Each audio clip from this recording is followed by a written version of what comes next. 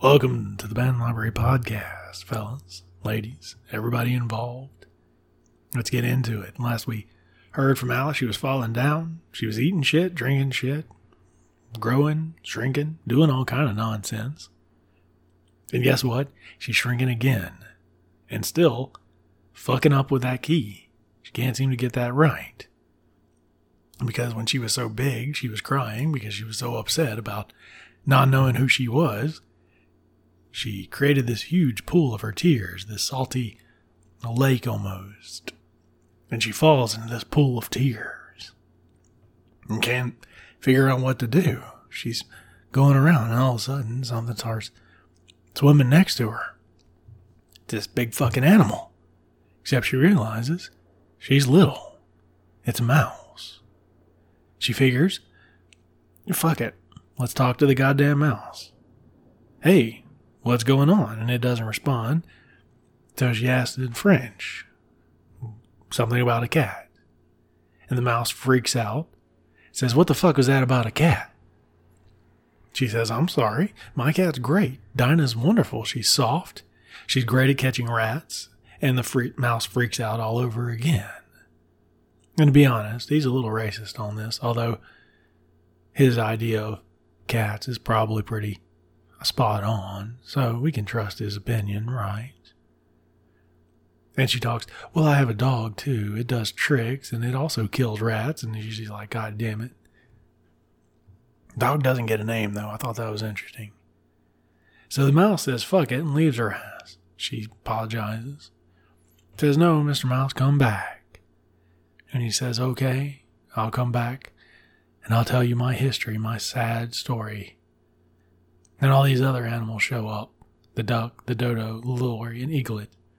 And of course, these are named after people on the boat with Lewis Carroll that day when he made up the story. The duck is the Reverend Ducksworth.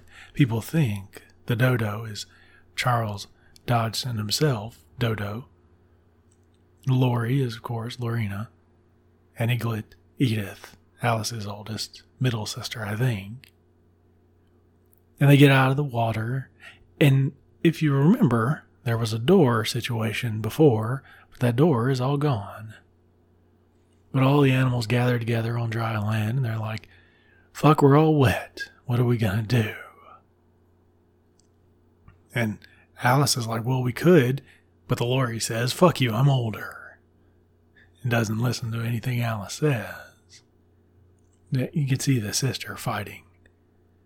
And Mouse calls everyone over, says, I can dry us all up. I'll tell you the driest thing I know. And he starts going into the history of William the Conqueror. It's a fun joke, little sad, you can see it. But the lorry and the duck, they keep interrupting. The duck wants to know. At one point, he says, well, at the time it was convened. What was convened? Well, everybody was good with it. What was it? A lot of fun little word games, but Alice says, yeah, I'm still wet. So the Lorry says, we should have a caucus race.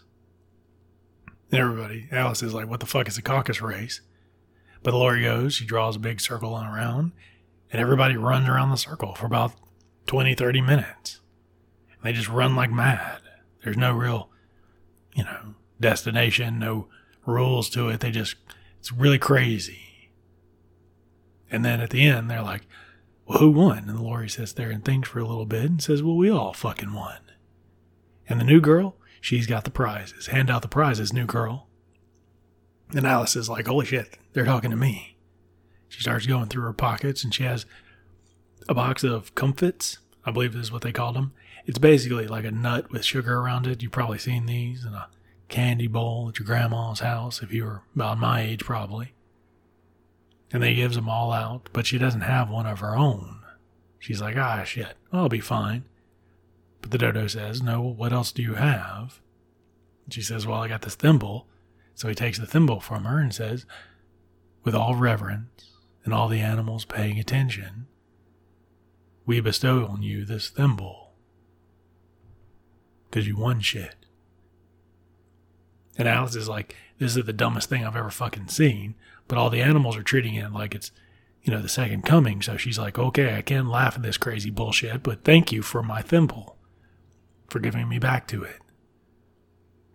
And the mouse says, okay, well, now that we're all dry, it's time for me to tell my tale, my sad tale. And Alice says, how are you going to tell your tale when you have a tail? It's a fun word game, T-A-I-L versus T-A-L-E. Everybody understands it except for Alice. But we get the mouse's story in what's called a concrete poem. Basically, you choose a shape. In this case, it's the mouse's actual tail, like a little windy road. And those are what the words sort of spell out the actual shape of the thing. About a fury, and I didn't look up exactly what a fury is in this, if it's a bit of nonsense or if it's an actual thing. But apparently a fury came to the mouse and said, we're going to have a trial, and I'll be the judge, jury, and executioner. And somehow the mouse got the short end of the stick on this nonsense.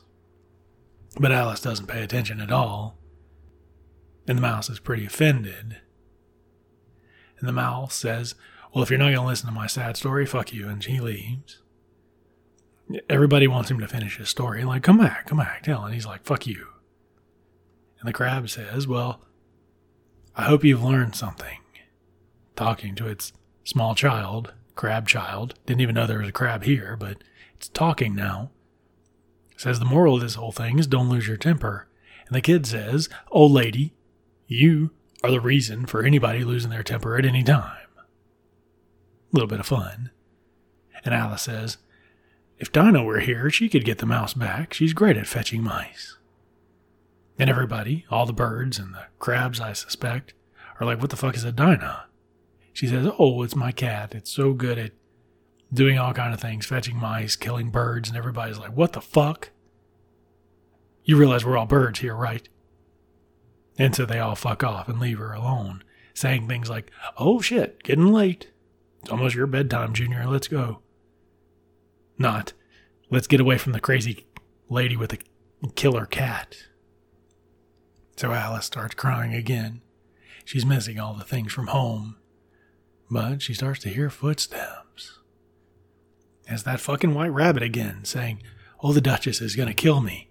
All my missing things. And Alice is like, oh shit, I was wearing his gloves and that fan was around here somewhere, but I think I left it. But she doesn't have them anymore. She's like, oh shit. Because the room is completely changed now. The glass table's gone. Everything is different. And the rabbit looks over and sees her and says, you, Marianne, go get my fan and gloves from the house. And he says it so forcefully that she's like, okay, I can do that. No problem. She runs all the way to the way he points, finds a house, because of course she does. And it's marked with a sign that says W. Rabbit, first name White. And she runs inside, and as she's looking through this strange house, she keeps wondering, God, I hope the real Marianne isn't here, because she's going to kick me right the fuck out of this place. And she does find the items upstairs, but she also finds a bottle with no label. And at this point, she's drank everything else, so she says, fuck it. Let's see what happens. Because isn't that what you do when you break into houses? But she starts growing.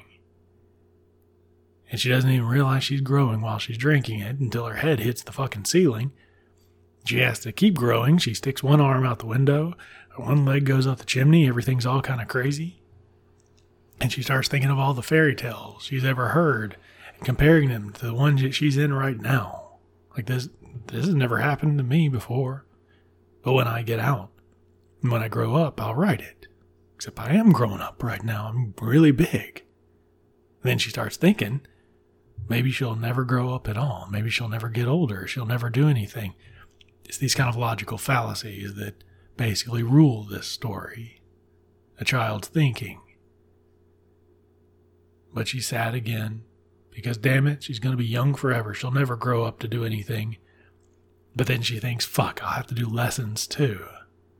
But it's a good thing I'm in this house. There's no way any books are going to fit in here, so I'll never have to do lessons again, so that's not bad at all. And then suddenly outside, the rabbit shows up. He starts trying to get in the room, but Alice, too big, closes him out, so he goes around, tries to get in the window. But Alice's hand is sticking out the window, so she tries to grab him, and he freaks out. And he goes over, talks to Pat. Don't know what Pat is yet, but Pat is digging up apples, which could be a reference. There used to be potatoes were called dirt apples or some nonsense. I don't know. Or it could just be a reference to that. And asked him about the arm coming out the window, and Pat's like, that's some crazy shit. And Alice goes to grab Pat and Rabbit, hears some glass breaking, thinks, well, maybe it's a cucumber frame. And that's where we're going to stop this episode, as all the people gather around the freaky thing in the fucking house. Thank you for listening. Stay in, read a book.